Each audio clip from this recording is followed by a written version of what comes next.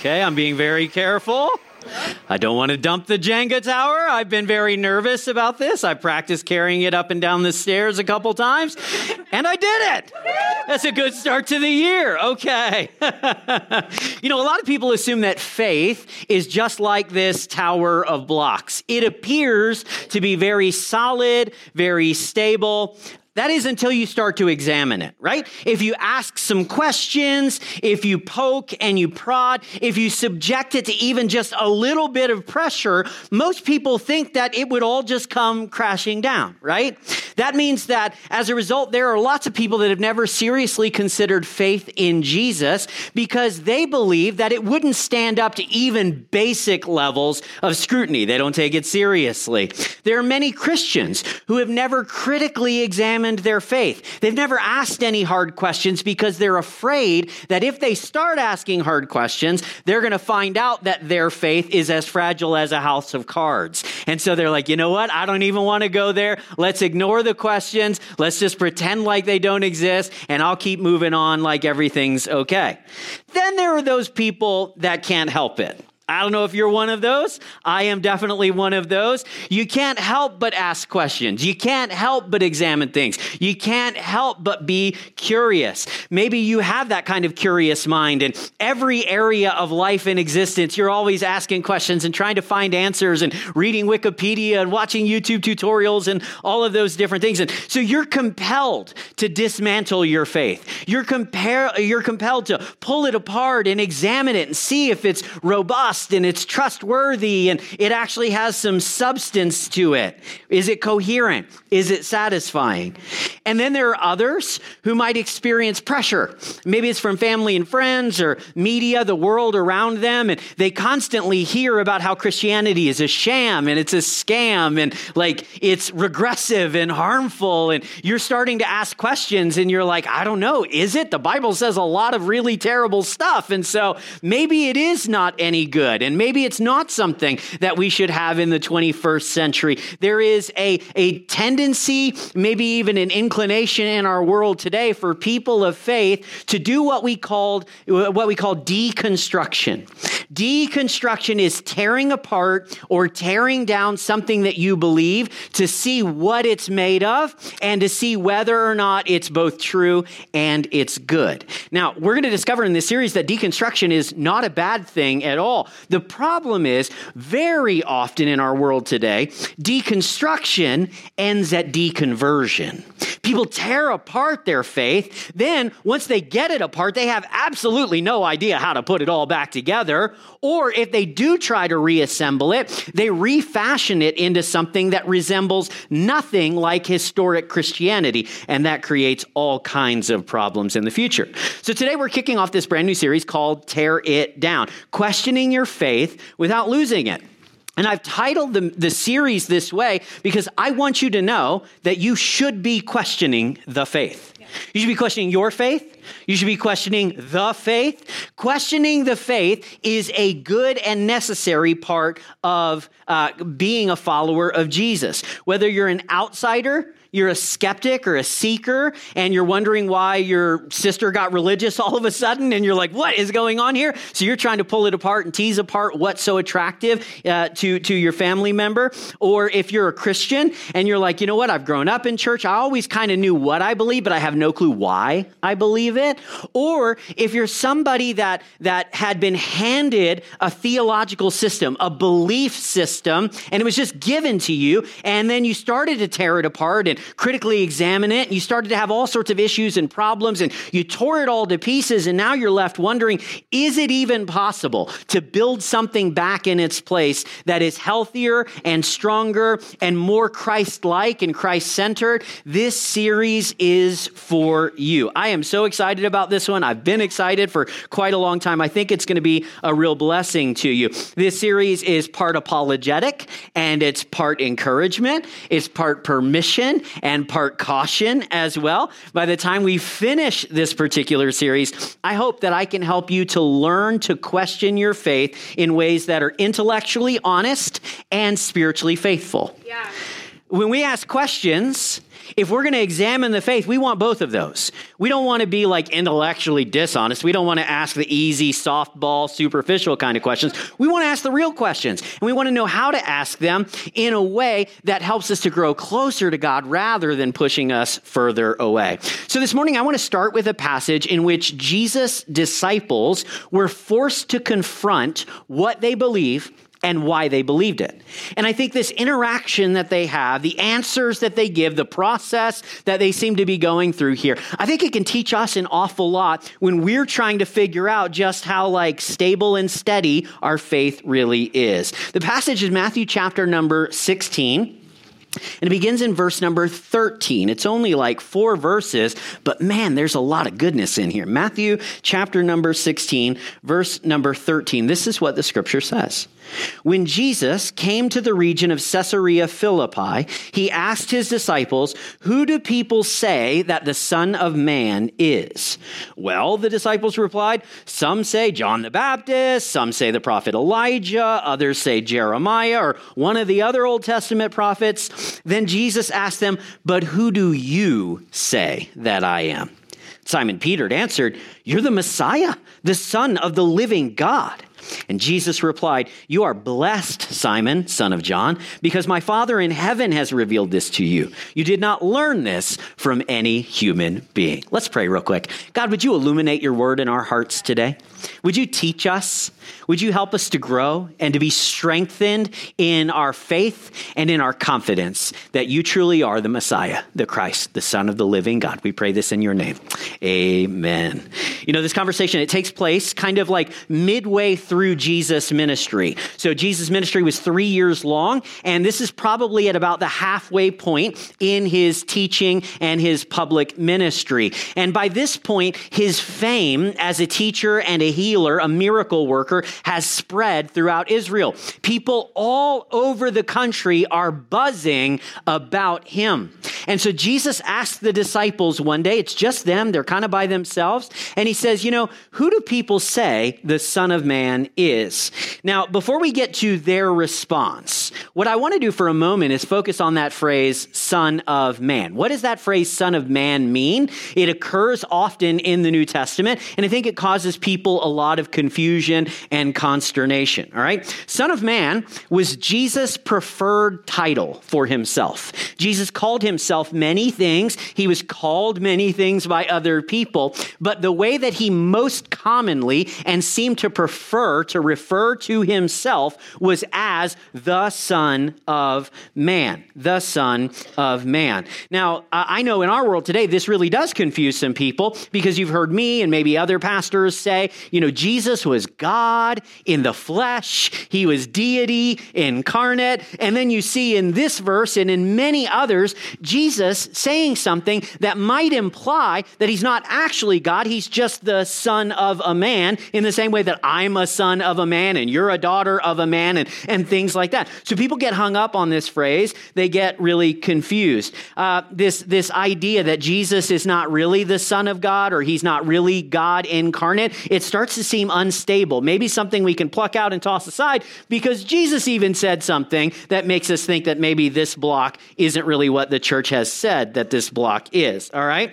Now, there is way more to this particular title than what it seems in English or what it seems for people who don't know the Old Testament scriptures in particular very well, all right? So I want you to notice a couple of things about this way that Jesus refers to himself as the Son of Man. First, I want you to notice that Jesus calls himself the Son of Man. He doesn't say, I am a Son of Man. He uses a definite article. He is the Son of Man. That hints at least, and I think it says a whole lot more, that there is something singularly unique about Jesus. He's not a Son of Man, he is the Son of Man. Secondly, I want you to notice that the phrase is capitalized. It's capitalized for a reason, because this is not merely a description, it's actually a title.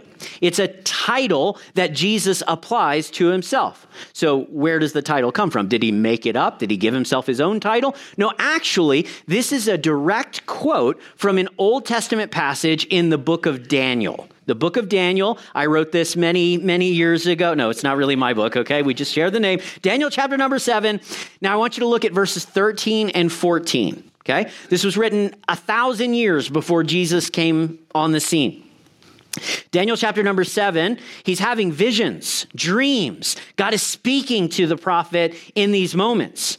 And he says, as my vision continued that night, I saw someone like a son of man. There's that phrase. Now, I want to pause here for just a moment because the way that Daniel is saying this, he says a son of man. So he's having a vision, and we're going to see the vision is in heaven. But in heaven, the person, the subject of the vision is someone who looks human.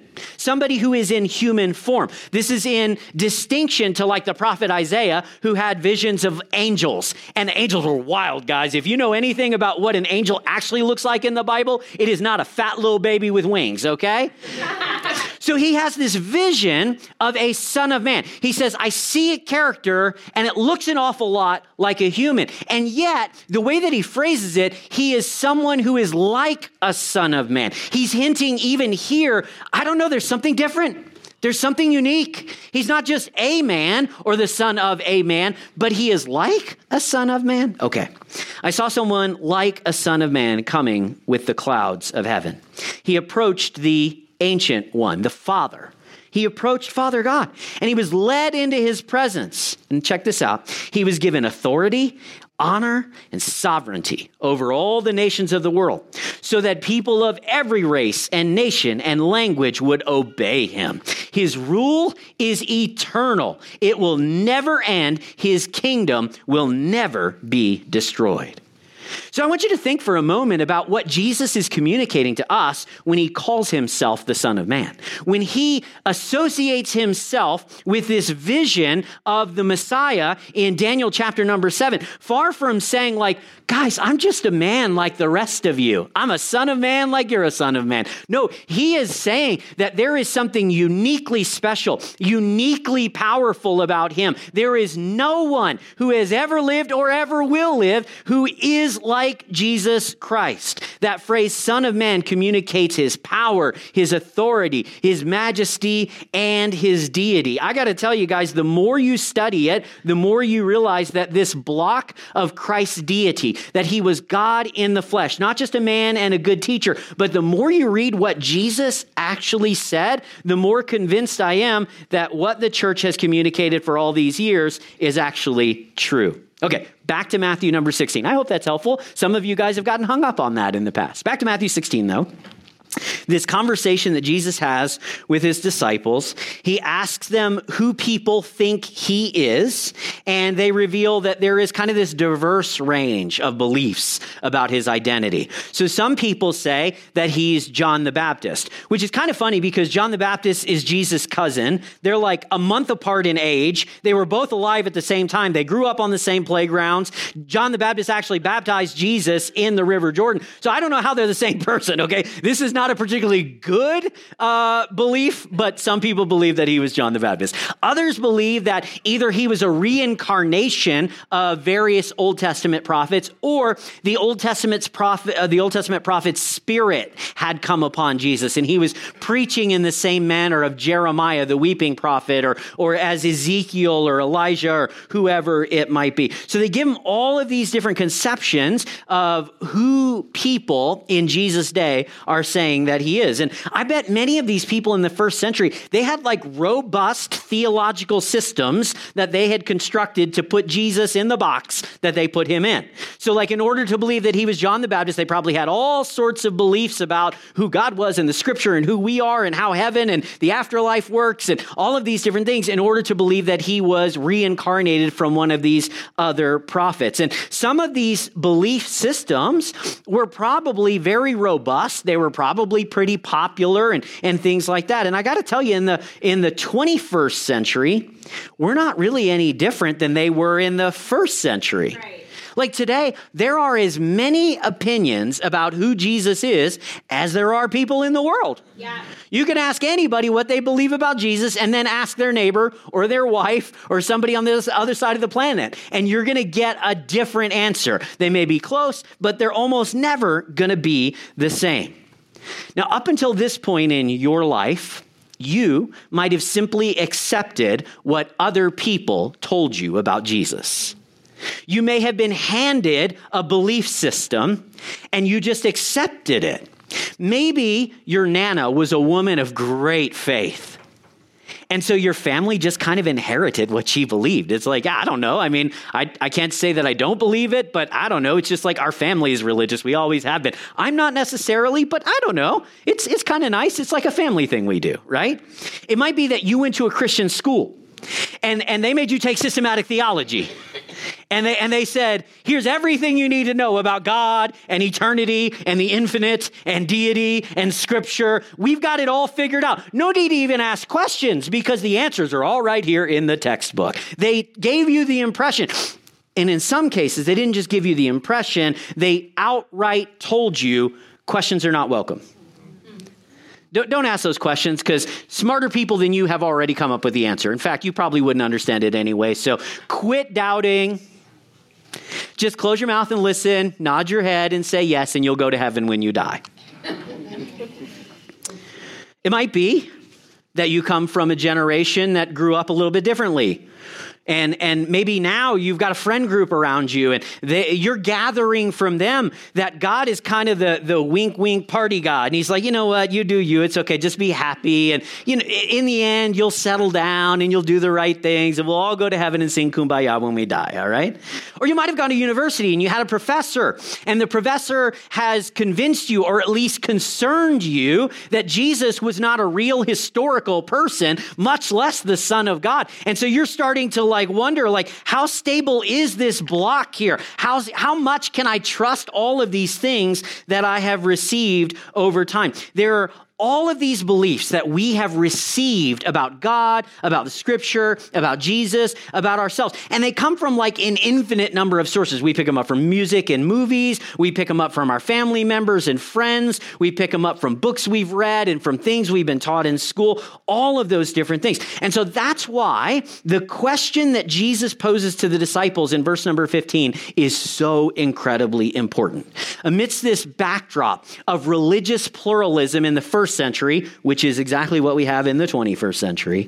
And amidst all of these competing and contradictory claims about Christ, he looks them in the eye and he says, but who do you say that I am?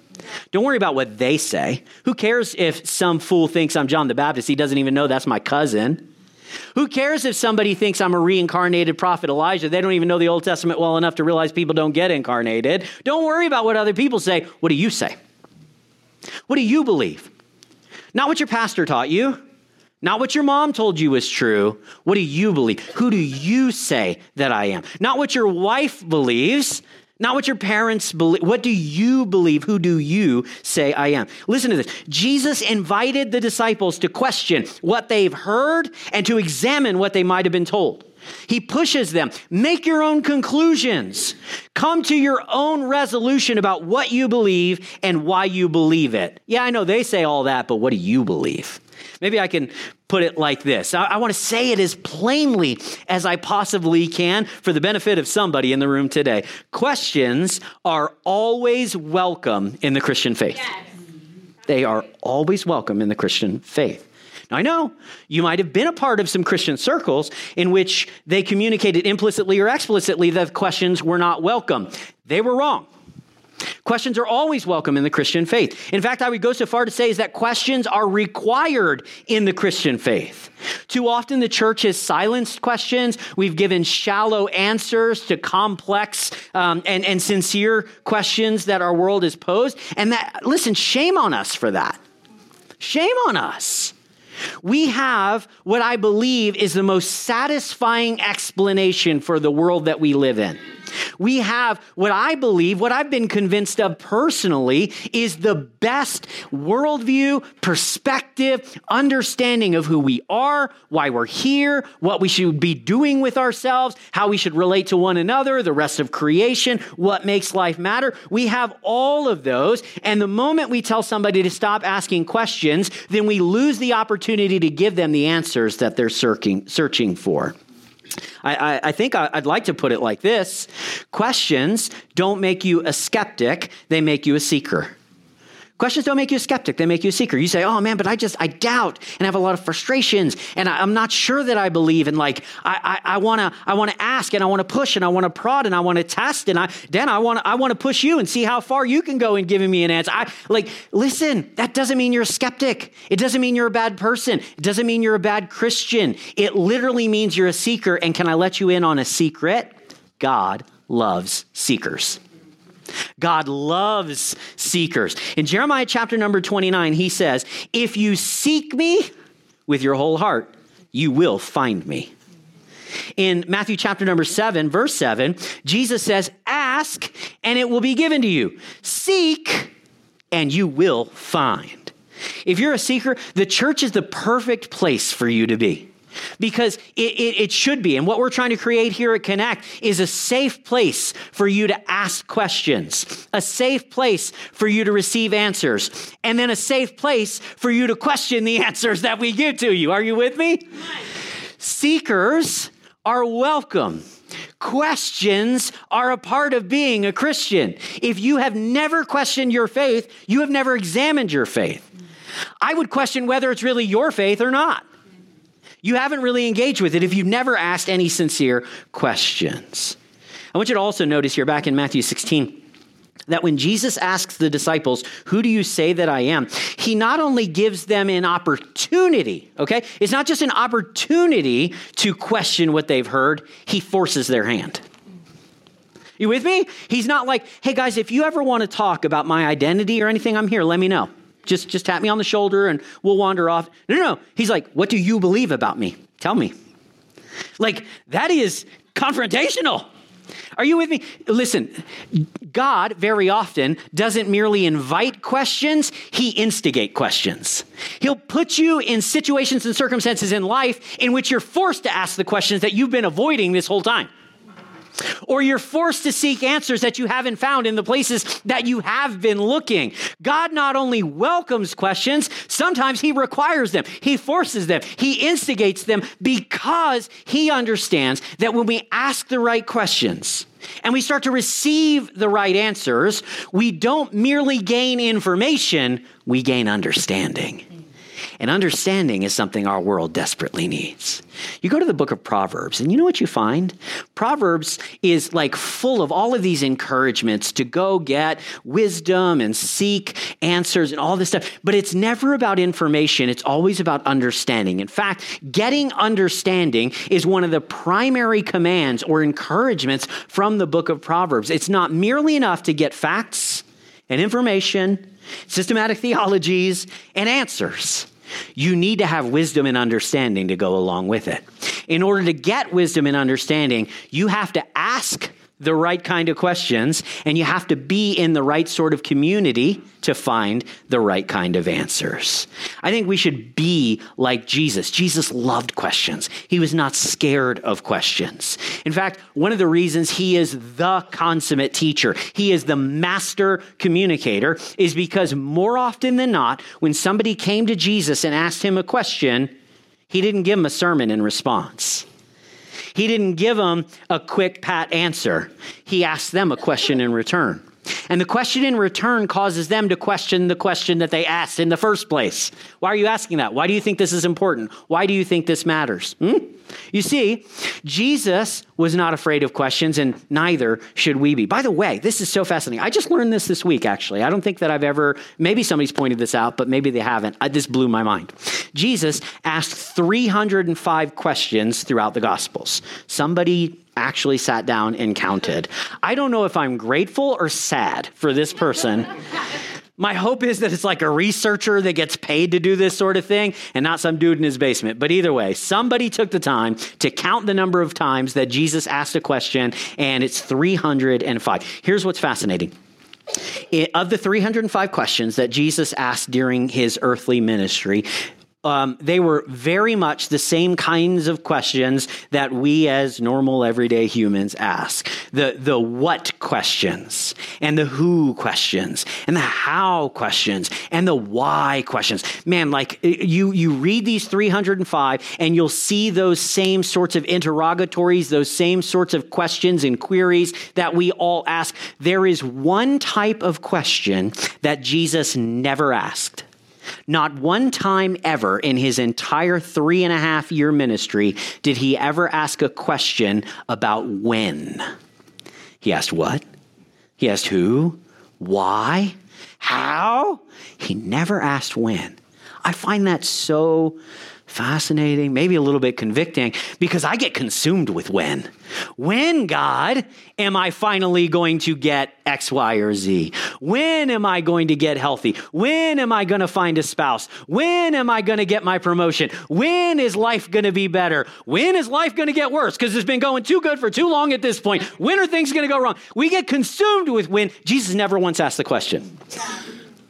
Now, he did say when in a few questions, but let me give you an example of the way Jesus used the word when. He's speaking to the disciples in one passage, and he says, when I sent you out with just a bag and a staff, did you lack anything? Now, he's asking a question that includes the word when, but it has no time component to it, really. It's not the way that you and I ask when. Jesus was totally unconcerned with the when question. Why? Because I believe he had true faith in God. The when really doesn't matter. We can ask how. We can ask why. We can ask what. We can ask who. The when is up to God. Totally and completely, in many cases, up to God. So make of that what you will. It's the whole point, all right?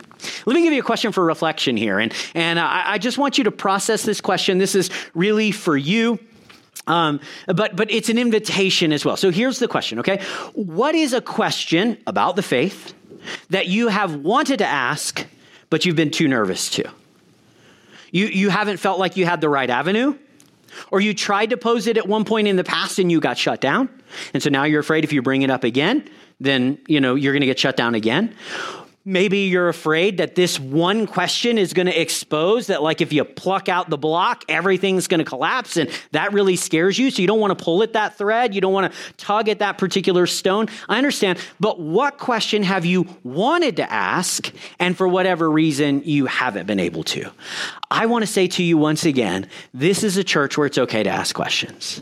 This is a place where it's safe to voice your uncertainty, to ask for help, to show that you're engaging with your faith. You want it to be strong and stable and trustworthy. And you know the only way that you're going to get there is to seek answers. God tells us we can seek and we will find. And so I encourage you, if you have questions that you want answered, but you haven't felt like you had the appropriate avenue, would you contact me? Dan@connectcalgary.ca. Internet, please don't spam me. Dan@connectcalgary.ca. I almost didn't say it because I knew this one was being live streamed, but you know what? It's okay.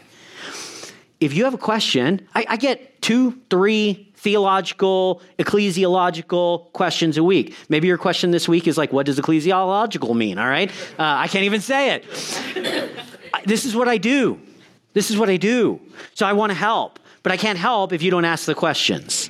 This is your opportunity to ask the questions you've always wanted to, but maybe you've been too nervous to. Okay, let's start to wrap it up. Back in Matthew chapter number 16, the question that Jesus forces the disciples to consider is the most important one of all. Who do you say that I am? There are an infinite number of questions that we could ask about, like life and existence, meaning and faith. But in the end, this is the question that will matter the most. This is the question that we've got to get right. Who do I say Jesus really is? See, what you believe about Jesus forms the foundation that you build your life on. The answer to this question will determine what gets constructed on top. What you believe about Jesus forms the foundation of what you build in your, or what you, on which you build your life. The answer to that question, it really does shape every other conclusion that you will arrive at. What you believe about yourself, how you believe people should treat one another, how you use your wealth, what you spend your Sundays doing, what you won't spend your Friday nights doing. All of that is dictated by how you answer this question. Who do you say Jesus is. Now, Christ communicates this much. He tells us this much in a different passage, Matthew chapter number 7, verses 24 to 27. These verses will be here on the screen. I just want you to read along with me. He says this, the end of the Sermon on the Mount. Anyone who listens to me and follows my teaching is wise, like a person who builds their house on a rock. That is, someone who builds on a solid foundation. Though the rain comes in torrents and the floodwaters rise and the winds beat against that house, it won't collapse because it's built on bedrock. But anyone who hears my teaching and doesn't obey it is foolish, like a person who builds a house on sand. When the rains and floods come and the winds beat against that house, it will collapse with a mighty crash. Jesus says, listen, what you believe about me will determine everything else that gets constructed on top. It is the foundational question of your life. You're like, no, my foundational question is like, who am I? And what should I be doing with my life? And where's my Prince Charming? No, those are all secondary questions. You will answer those questions differently based on how you answer the first question, because this one is foundational. This is the one. It forms the basis on which you will construct the rest of your life. If you believe that Jesus is the Messiah, the Son of God, then you will build a life with eternity in mind. If you believe that he was nothing more than a rabbi and everything the church says about him is a myth that's grown up over the centuries, then you're going to choose to live in such a way that says, I want to maximize my pleasure and happiness in the next 60 years. And if that leads me to do some things that are unwise, unhealthy, illegal, or immoral, oh well, because I only have a few decades and I got to make the most out of it. What you say about Jesus is the foundation on which you will build your life. When you're building a structure, I'm not much of a builder. I actually fixed our dishwasher. It was broken. I took it apart. I flipped it over. I messed with the... Please don't clap for that. That's so embarrassing. But I fixed it. Now, I'm not a builder. There are a few builders here, okay? You know that if you get your foundation right, you can construct almost anything. It's like an infinite number of structures on top of it if the foundation is right. You can rearrange all the rooms. You can move the kitchen over here. You could do 2 stories or 3 stories or 1 story. You could build almost anything if your foundation is right. But if your foundation is not right, nothing you put on top is going to be secure. Right. Eventually it will crumble. Eventually you will find out that it is not as stable as you needed it to be. If you get your foundation correct, everything will be okay. If you get your foundation wrong, nothing will be okay. And so it is with our faith. Listen, I know you have a million questions because I have 1,000,001. How should we respond to the seeming tension between Genesis 1 and 2 and science? Does God really predestine people to heaven and hell? Can a true Christian vote for that political party or this political party? I know that you have questions, and those are all questions that are worth asking. And there are good answers to all of those questions. But you're not going to come up with a secure answer to any one of those questions unless you get this one right. Who do you say that Jesus is? Because that is the foundation on which you're building your life. To use this Jenga illustration again for just a moment, I want to be really, really clear here, okay? Jesus is the foundation that you're supposed to be building on. All of your personal beliefs, theological beliefs, political beliefs, relational beliefs, whatever, all of it should be built on the foundation of Jesus. Hear what I'm about to say. I am not telling you that Jesus is the bottom row of these blocks. He is way more steady, stable, and secure than any of that. I'm not telling you that Jesus is the table on which this tower of blocks is resting. Jesus is not even the foundation of this wonderful building. He is like the whole freaking continent, you guys, that we are standing on right now. If you build your life on Christ, it will be so stable, so secure. You can grow up, you can grow out, you can ask questions and not be afraid. You can express your doubts and not lose your faith because you are built on a foundation that is able to support the breadth of human existence, the width of human questions and frailties and uncertainties. God welcomes it. Jesus can handle it. The Bible is not going to collapse because you ask questions about it. So start asking questions. Grow deeper in your faith. Get more serious about what you believe and why you believe it. It is what will enable you to withstand the storms that come in life. So here's the final question for reflection. How solid is the foundation of your faith? Or maybe if we could put it a little bit differently, just a little more bluntly, How confident are you that Jesus is the Christ, the Messiah, the Son of the living God? If you've got 1,000 other questions about the faith, yes, definitely answer them. But that's the one that you're going to have to wrestle to the ground. In fact, you know what you'll learn for the vast 99.9999% of all other theological questions, you and I can have totally different answers, and it's okay. Because the foundation is big enough to support us. Does God predestine people to heaven or hell? Some people will say yes. Some people will say no. That's okay. Foundation's big enough, right? I could go on and on. I won't because we're running out of time. The point is this. It's okay for the vast majority of questions if we arrive at different answers. But if we arrive at different answers on this question, who do we say Jesus is? Then our very lives in eternity can be at peril for getting this one wrong. So I want to pray for you, and I want to give you the opportunity to respond. I want to point out something to you. The last verse of Matthew 16 that we read today, it is on there. If they can find it, great. Throw it up there. Verse number 17.